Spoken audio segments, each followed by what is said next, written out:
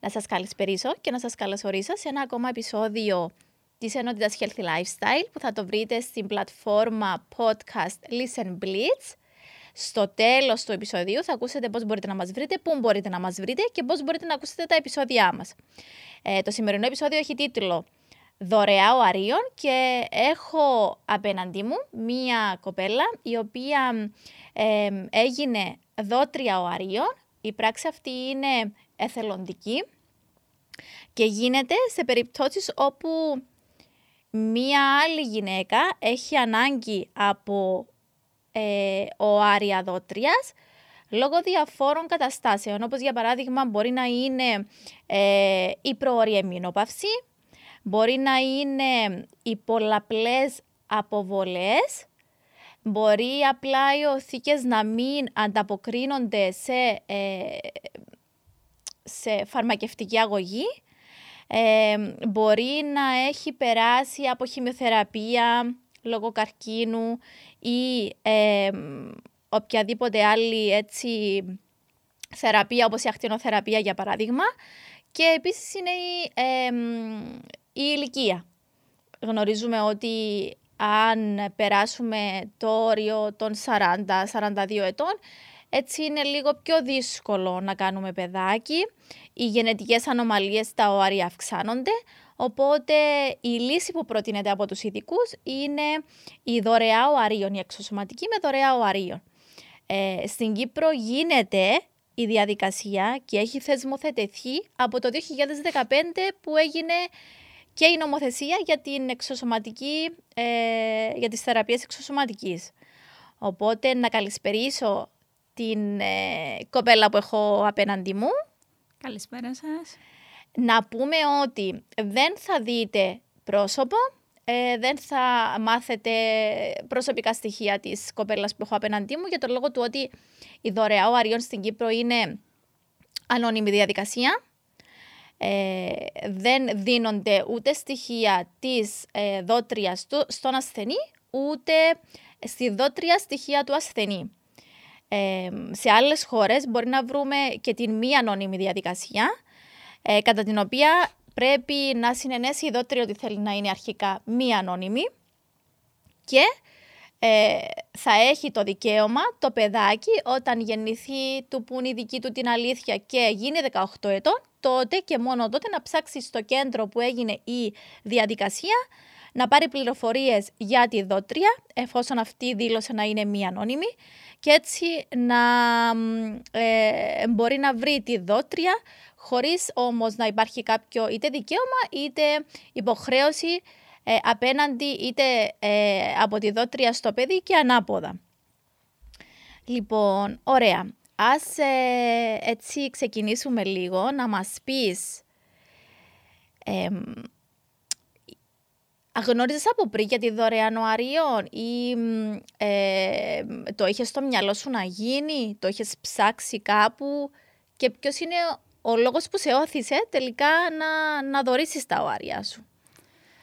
Γνώριζα βέβαια από πριν, δεν γνώριζα βέβαια ότι γίνεται στην Κύπρο, ούτε είχα ψάξει, αλλά ήξερα ότι γίνεται, ήξερα και άτομα που προσπαθούσαν να κάνουν και δεν πέτυχαν είτε πέτυχαν. Και απλά έτυχε μέσα σε μια παρέα να γνωρίσω μια κοπέλα η οποία ασχολείται με αυτό, δουλεύει σε μια κλινική και όπως μιλάγαμε μου πρότεινε, μου εξήγησε πώς γίνεται και δέχτηκα να το κάνω, εφόσον εμένα αυτό με συγκινεί λόγω ότι θεωρώ ότι όλοι έχουν την ευκαιρία, πρέπει να τους δοθεί η ευκαιρία δηλαδή να κάνουν παιδάκι εφόσον το θέλουν τόσο, και είναι πολύ κρίμα να μην μπορούν και άλλοι που μπορούν να μην τα θέλουν. Δηλαδή το να θες ένα μωρό και να μην μπορείς είναι πολύ κακό. Mm-hmm. Και είναι καλό όπως γίνεται κάπως να βοηθήσουμε. Άρα ο κύριος ουσιαστικός λόγος που αποφάσισες να δωρήσεις τα οάρια σου είναι για να βοηθήσεις μια οικογένεια η οποία πραγματικά το έχει ανάγκη. Ωραία. Οπότε ποια διαδικασία ακολούθησες από το πρώτο βήμα μέχρι και το τελευταίο? ουσιαστικά κλείνουμε ένα ραντεβού στην κλινική που έρχεσαι για κάποιες αναλύσεις, σωστά? Ναι, γίνανε αρκετές αναλύσεις, βασικά πολλές αναλύσεις, γιατί πρέπει να γνωρίζει η κλινική, να δει ότι όντως δεν υπάρχει κάποια ανομαλία στο αίμα σου και ότι αυτό το μωρό δεν θα έχει κάποιο πρόβλημα, δεν θα γεννηθεί με κάποιο πρόβλημα με οτιδήποτε στο αίμα του και κάποια οποιαδήποτε ανομαλία. Στη συνέχεια, εφόσον βγουν αυτές οι αναλύσεις, συνεχίζουμε στη διαδικασία, στην οποία είναι ότι παίρνουμε κάποιες ενέσεις, ορμόνες, ώστε να ετοιμαστεί ο οργανισμός για να μπορούν να πάρουν αυτά τα οάρια στην κλινική. Είναι κάποιες μέρες που βάζουμε κάποιες ενέσεις στην περιοχή της κοιλιάς, οι οποίες βέβαια δεν πονούν, ούτε είναι κάτι άβολο, είτε προκαλεί κάτι κακό, τίποτα. Και στη συνέχεια κλείνουμε το ραντεβού, το οποίο στη κλινική οι γιατροί βγάζουν τα οάρια. Γίνεται η ολιψία, Ναι. με λίγα λόγια. Είπες πριν ότι η διαδικασία με τις ενεσούλες δεν είναι μια επίπονη διαδικασία, γιατί πολλές κοπέλες ρωτάνε και φοβούνται όταν τους πεις αυτή είναι η διαδικασία, σου λένε μα θα πονέσω και δεν θέλω να έχω πόνο και φοβάμαι. Ο φόβος ουσιαστικά είναι το κύριο στοιχείο, το οποίο τις κάνει να μην έρχονται ή να αλλάζουν γνώμη, ενώ πραγματικά θέλουν να βοηθήσουν. Οπότε ας κρατήσουμε αυτό ότι είναι μια εύκολη ουσιαστικά διαδικασία.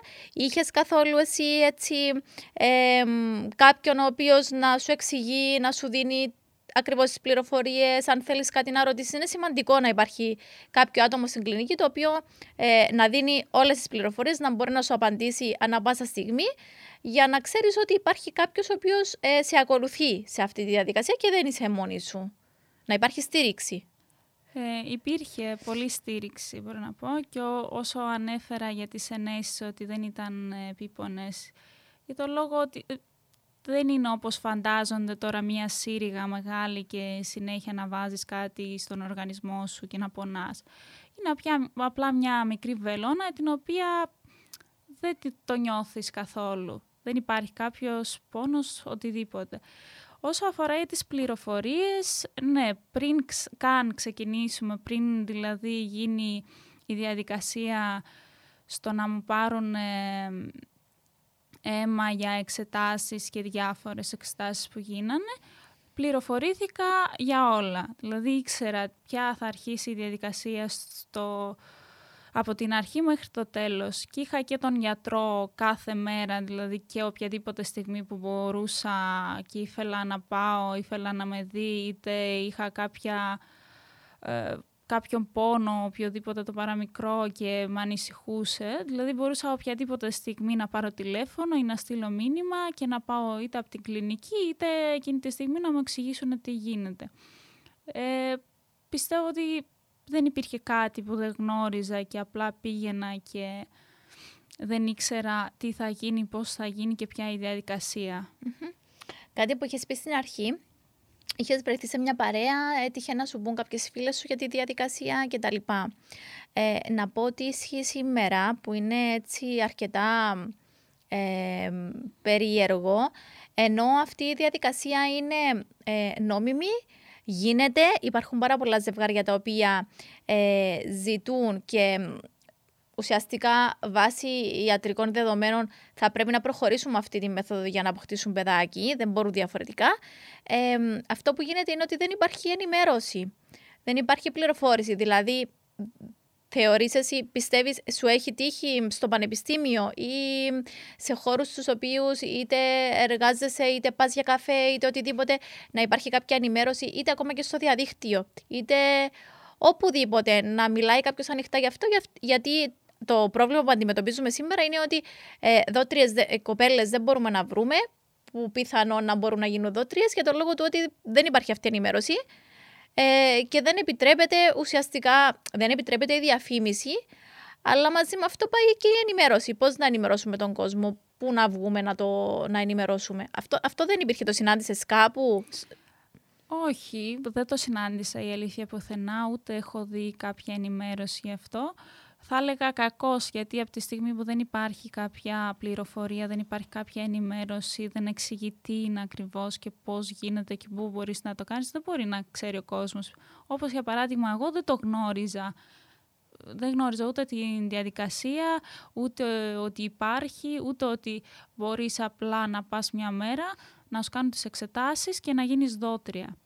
Άμα το ήξερα, μπορεί να το έκανα και πιο πριν, αλλά από τη στιγμή που δεν ήξερα πώς και τι γίνεται, επειδή δεν υπάρχει καμία πληροφόρηση, ούτε οι διαφημίσεις, ούτε τίποτα σχετικά με αυτό, που ούτε είναι κάτι το οποίο θα σου προκαλέσει κάποιο πρόβλημα στον οργανισμό, δεν είναι κάτι κακό. Και θεωρώ θα έπρεπε να υπάρχει μια ενημέρωση, μια διαφήμιση, ένα site το οποίο να εξηγεί και να λέει πού μπορείς να κάνεις, τι μπορείς να κάνεις και τον λόγο για ποιος είναι ο λόγος, ότι βοηθάς κάποιες οικογένειες, ότι για οποιονδήποτε λόγο. Δεν είναι μόνο ότι βοηθάς τις οικογένειες, είναι ότι από όσο μου έχουν πει ότι τα κύτταρα τα οποία δεν είναι καλά μπορούν να πάνε και να τα εξετάσουν. Δεν είναι ούτε αυτό κακό. Από τη στιγμή που πώς η επιστήμη θα κάνει κάτι, πώς θα μάθουν οι γιατροί, πώς οποιαδήποτε διαδικασία θα κάνουν από τη στιγμή που δεν έχουν κάποιο υλικό να το εξετάζουν. Ναι. Να πούμε ότι καλή είναι η ενημέρωση, δεν επιτρέπεται η διαφήμιση. Εντάξει, αυτό δεν πρέπει να γίνεται σε κανένα τομέα που αφορά ιατρικές καταστάσεις, ιατρικά δεδομένα, αλλά μια ενημέρωση καλό θα ήταν να υπήρχε. Ναι, εντάξει. Όχι διαφήμιση τώρα να είναι στη τηλεόραση και να το βλέπουν τα παιδιά, αλλά σε κάποιο site θα μπορούσε να υπήρχε, να υπήρχε ένα site συγκεκριμένο το οποίο να λέει τι είναι και να το διαφημίσει ενώ ότι να εξηγεί ότι μπορείτε να πάτε εκεί να μάθετε παραπάνω. Ναι, για να πάρουν πληροφορίες. Ναι, αυτό. Να σε ρωτήσω, η διαδικασία της ολιψίας, δηλαδή τη μέρα που θα έπρεπε να πάρουν τα οάρια οι γιατροί, ήταν επίπονη διαδικασία? Όχι, ήταν πολύ γρήγορα, δεν ήταν επίπονη. Εντάξει, νιώθεις λίγο άβολο, αλλά δεν είναι κάτι το οποίο θα σε πονέσει. Απλά θα νιώθεις, λες και έχεις αδιαθετήσει και νιώθεις λίγο πρισμένη, μπορώ να το πω. Αυτό, δεν υπάρχει κάτι το οποίο θα σε πονέσει, το οποίο θα σε πονάει στη συνέχεια, που θα σε ενοχλεί. Δεν υπάρχει κάτι τέτοιο. Και να πούμε ότι δεν χρειάζεται να νοσηλευτείς.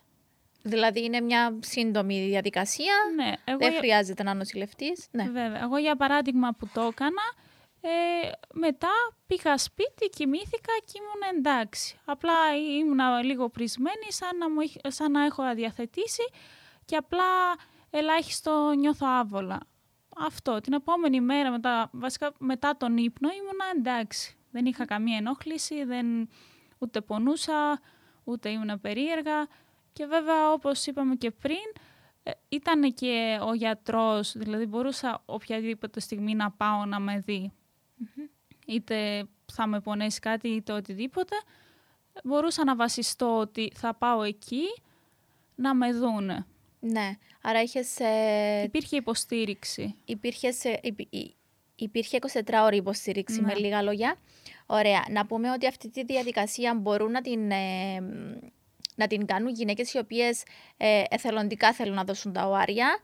Καταλαβαίνουν ακριβώς τι θα κάνουν, ποια είναι η διαδικασία. Είναι μεταξύ 18 έως 35 ετών. Όπως λέει και ο νόμος, είναι απόλυτα υγιείς, δεν υποφέρουν από κάποια γυναικολογικά νοσήματα, σεξουαλικώς δεδομένα νοσήματα, έχουν καθαρό ιατρικό ιστορικό και από αυτές τις κοπέλες που κάνουν την αίτηση, η οποία μπορεί να γίνει online, στο επεισόδιο κάτω από την περιγραφή στο YouTube θα μπει ένα link το οποίο μπορείτε να πατήσετε πάνω και να βρείτε όλες τις πληροφορίες για τη διαδικασία, πώς θα κάνετε την αίτηση, πού να κάνετε την αίτηση, τι στοιχεία χρειάζεται να συμπληρώσετε και ακόμα 6 βήματα τα οποία είναι η περιγραφή της διαδικασίας από την αρχή μέχρι το τέλος. Οπότε όταν μια κοπέλα πληρεί όλα αυτά τα κριτήρια, τότε μπορεί να προχωρήσει και να γίνει δότρια. Θέλω να μου πεις πώς νιώθεις εφόσον γίνεται η διαδικασία και σου ανακοίνωσαν ότι η ευρωμεταφορά έγινε, το αποτέλεσμα ήταν θετικό, οπότε έχεις βοηθήσει, το στόχο τον έχεις πετύχει. Πώς νιώθεις, πώς ένιωσες? Εγώ νιώσα πολύ χαρούμενη, η αλήθεια είναι, γιατί κάνεις αυτή τη διαδικασία, γίνεσαι εθελόντρια για τον λόγο ότι να βοηθήσεις, να πετύχει κάτι. Και όταν πετυχαίνει αυτό, νιώθεις πολύ χαρούμενη, γιατί όχι ότι είναι ένα κομμάτι από σένα, γιατί είναι ένα κομμάτι από σένα αυτό, αλλά για τον λόγο σκέφτεσαι τη χαρά που θα πάρουν αυτοί οι άνθρωποι που τόσο καιρό θέλανε αυτό το πράγμα, που τόσο καιρό προσπαθούσαν και τόσα πράγματα περάσανε για να φτάσουν, να μπορέσουν να το κάνουν. Και να σημειώσω κιόλας για αυτό που λέγες πριν, για τις πληροφορίες και αυτά, μπορώ να πω ότι δεν είναι κακό να γίνεσαι εθελόντρια. Επίσης, ότι καλό θα ήταν πέρα από τα βίντεο και τα λοιπά, να πάνε όπου αποφασίσουν να γίνουν δότριες, να πάνε από κοντά, να δούνε, να σιγουρευτούν ότι είναι εντάξει η κλινική, ότι όντως θα την φροντίζουν, όντως κατά όλη την διάρκεια θα την προσέχουν. Γιατί υπάρχουν διάφορες περιπτώσεις. Δεν είναι πάντα ότι πας σε μια κλινική και σε φροντίζουν. Δηλαδή, πολλά άτομα μπορούν να σκεφτούν ότι το κάνουν για να βγάλουν κάποια χρήματα. Πρέπει να επιβεβαιωθούν ότι είναι καλά αυτό που κάνουν. Ότι πάνε σε μια σωστή κλινική, ότι θα γίνουν όλες οι σωστές διαδικασίες, όλες οι εξετάσεις, ώστε και μετά να βγει ένα υγιής παιδί. Ναι, αυτό ισχύει. Όπου και να πας να κάνεις κάτι, πρέπει να έχεις εμπιστοσύνη στους ανθρώπους που θα συνεργαστείς ουσιαστικά. Θέλεις να μου δώσεις μια ευχή, ένα μήνυμα για τους γονείς αρχικά? Για τους γονείς θα ήθελα να δώσω ότι είναι δύσκολη η διαδικασία, δεν είναι κάτι εύκολο, εφόσον σίγουρα θα έχουν περάσει πολλά στάδια για να φτάσουν σε αυτό, πολλές προσπάθειες.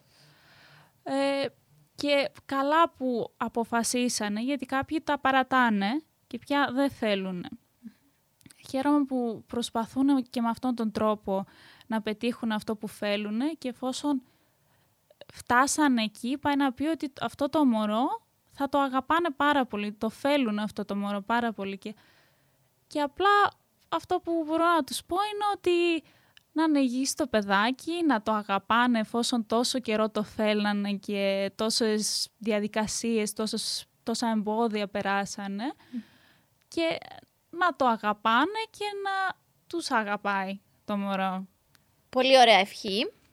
Να πω ότι η διαδικασία αυτή γίνεται στην Κύπρο με βάση την νομοθεσία και μία δότρια μπορεί να δωρήσει μόνο σε μία οικογένεια στην Κύπρο.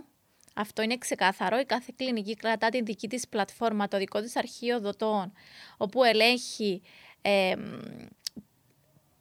που σε ποια χώρα, σε ποια οικογένεια δίνεται η κάθε δότρια, όπως και για τους δότες. Και επίσης να πω ότι σύμφωνα με τον Παγκόσμιο Οργανισμό Υγείας, μία δότρια μπορεί να δωρήσει οάρια μέχρι και 6 φορές στη ζωή της. Ανά 3 μήνες. Αυτό είναι, γίνονται ελέγχοι, γίνονται αναλύσεις και το βλέπει η εθελόντρια δότρια μαζί με τον εκάστοτε γιατρό της. Αλλά ο Παγκόσμιος Οργανισμός Υγείας συστήνει αυτό. Επίσης, να πούμε ότι βάσει της νομοθεσίας δίνεται μία αποζημίωση για τη διαδικασία στην εθελόντρια δότρια για όλο το χρόνο που θα σπαταλήσει στην κλινική, για τα έξοδα τα μεταφορικά, για οτιδήποτε τέλος πάντων έξοδα μπορεί να έχει μία δότρια, γιατί αντιλαμβάνεστε ότι μία κοπέλα μπορεί να εργάζεται, μπορεί να σπουδάζει, να χρειαστεί να τη σπαταλήσουμε από το χρόνο της δουλειάς της ή του διαβάσματος της ή ακόμα και του ελεύθερου της χρόνου. Οπότε δίνεται αυτή η αποζημίωση για να καλυφθούν όλα τα έξοδα τα οποία τυχόν μπορεί να έχει για τη διαδικασία. Υπάρχει κάτι άλλο που θέλεις να προσθέσεις, κάτι άλλο να μας πεις ή κάτι άλλο να πεις σε κοπέλες οι οποίες το έχουν ψάξει και ίσως φοβούνται να προχωρήσουν στη διαδικασία και το σκέφτονται, για παράδειγμα? Δεν υπάρχει κάτι να φοβάσαι.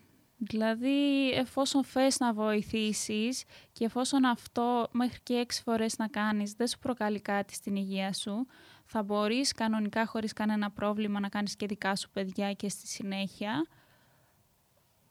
Δεν χρειάζεται να φοβηθούν, απλά χρειάζεται σωστή ενημέρωση, σωστή πληροφόρηση, ώστε να δει η κοπέλα τι γίνεται, ποιες είναι οι διαδικασίες και ότι να μην φοβηθεί ότι θα πονέσει, το οποίο εντάξει, όλη η διαδικασία το μόνο που νιώθεις λίγο ενόχληση ότι είναι σαν να πας να διαθετήσεις και νιώθεις πρισμένη. Ναι. Αυτή είναι η όλη η ενόχληση, δεν υπάρχει κάτι άλλο.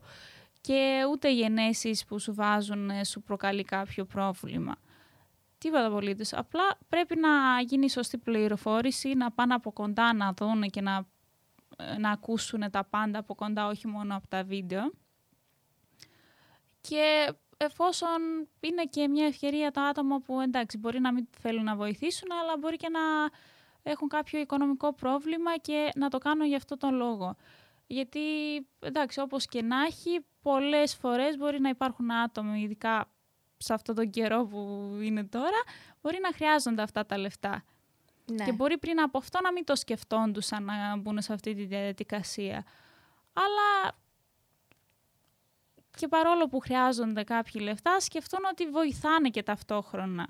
Ότι άμα δεν τους νοιάζει να βοηθήσουν, εντάξει, ας πάρουν τουλάχιστον τα χρήματα, αλλά τουλάχιστον να πάνε να το δούνε. Γιατί είναι τόσες οικογένειες που δεν μπορούν να κάνουν παιδιά και χρειάζεται. Αν χρειαζόταν μια άλλη οικογένεια βοήθεια, θα το έκανες ξανά? Ναι, θα το έκανα. Δεν θα με πείραζε. Εντάξει. Εγώ προσωπικά όσες φορές και να μπορούσα θα το έκανα. Χαίρομαι να ακούω ότι πέτυχε, ότι θα αποκτήσει η οικογένεια παιδιά. Χαίρομαι πάρα πολύ να ακούω κάτι τέτοιο. Να σε ευχαριστήσω για σήμερα. Δεν ξέρω αν θέλεις εσύ κάτι να προσθέσεις ή κάτι άλλο να πεις. Θεωρώ ότι καλύψαμε το θέμα. Όπως είπα και πριν, θα βάλω ένα link με όλες τις πληροφορίες κάτω στο βίντεο. Οποιαδήποτε θέλει να ενημερωθεί. Ευχαριστώ πολύ. Και εγώ σας ευχαριστώ. Και ευχαριστώ που ήρθες. Και επίσης ευχαριστώ που μπορείς να πεις έτσι, να προβάλλεις την πράξη σου ανώνυμα πάντα, όπως είναι η νομοθεσία, και να περιγράψεις λίγο τη διαδικασία και να πεις σε άλλες κοπέλες οι οποίες μπορεί να το σκέφτονται και δεν έχουν προχωρήσει σε αυτό, και να δώσεις και τις συμβολές σου μέσα από αυτό για να δουν ότι ναι, δεν υπάρχει κάποιος λόγος ανησυχίας, δεν υπάρχει κάποιο έτσι επίπονο σημείο το οποίο να πεις ότι ναι, αυτό θα πονέσει πάρα πολύ, δεν θα το κάνω ή με φοβίζει αρκετά ή οτιδήποτε. Είναι μια σχετικά απλή διαδικασία και όπως γίνεσαι εθελοντής, όπως γίνεσαι δότης αίματος, είτε οτιδήποτε άλλο για να βοηθήσεις έναν συνάνθρωπο σου, είναι και αυτό. Ναι, έτσι το σκέφτομαι κι εγώ, ότι δωρίζεις κάτι, δεν είναι, ούτε σου επιφέρει κάποιο πρόβλημα στην υγεία σου, ούτε τίποτα. Εντάξει, είναι παραπάνω η διαδικασία από ότι να δίνεις αίμα, ναι. Όμως και πάλι η ουσία είναι ότι βοηθάς κάποιον με αυτόν τον τρόπο. Είτε λίγο είτε παραπάνω βοηθάς. Και δίνεις τη χαρά και την ευτυχία σε έναν ζευγάρι το οποίο περιμένει καιρό και είναι σε ένα διέξοδο και περιμένει απλά μια συμβατή δότρια. Είναι το ίδιο ακριβώς. Και έχω δει πάρα πολλά ζευγάρια να περιμένουν αρκετό καιρό και να προσπαθούν να βρουν μια συμβατή δότρια. Και έχω δει επίσης και τη συγκίνηση και έχω ακούσει τη συγκίνηση από τα ζευγάρια τα οποία όχι μόνο έτσι νιώθουν ευγνωμοσύνη για τη δότρια. Πολλές φορές θέλουν και να την ευχαριστήσουν, αλλά λόγω της διαδικασίας δεν είναι εφικτό. Παρ' όλα αυτά μας μεταφέρουν τα μηνύματα τους και οι δύο πλευρές. Και έτσι η μία με την άλλη έχει αυτή την επικοινωνία, ας το πούμε, η μία πλευρά με την άλλη. Και αυτό είναι κάτι το οποίο έτσι να σε κάνει να νιώθεις ευχαρίστηση με τον εαυτό σου, ότι βοηθάς και ότι προσφέρεις. Σε ευχαριστώ πάρα πολύ. Και εγώ ευχαριστώ πολύ.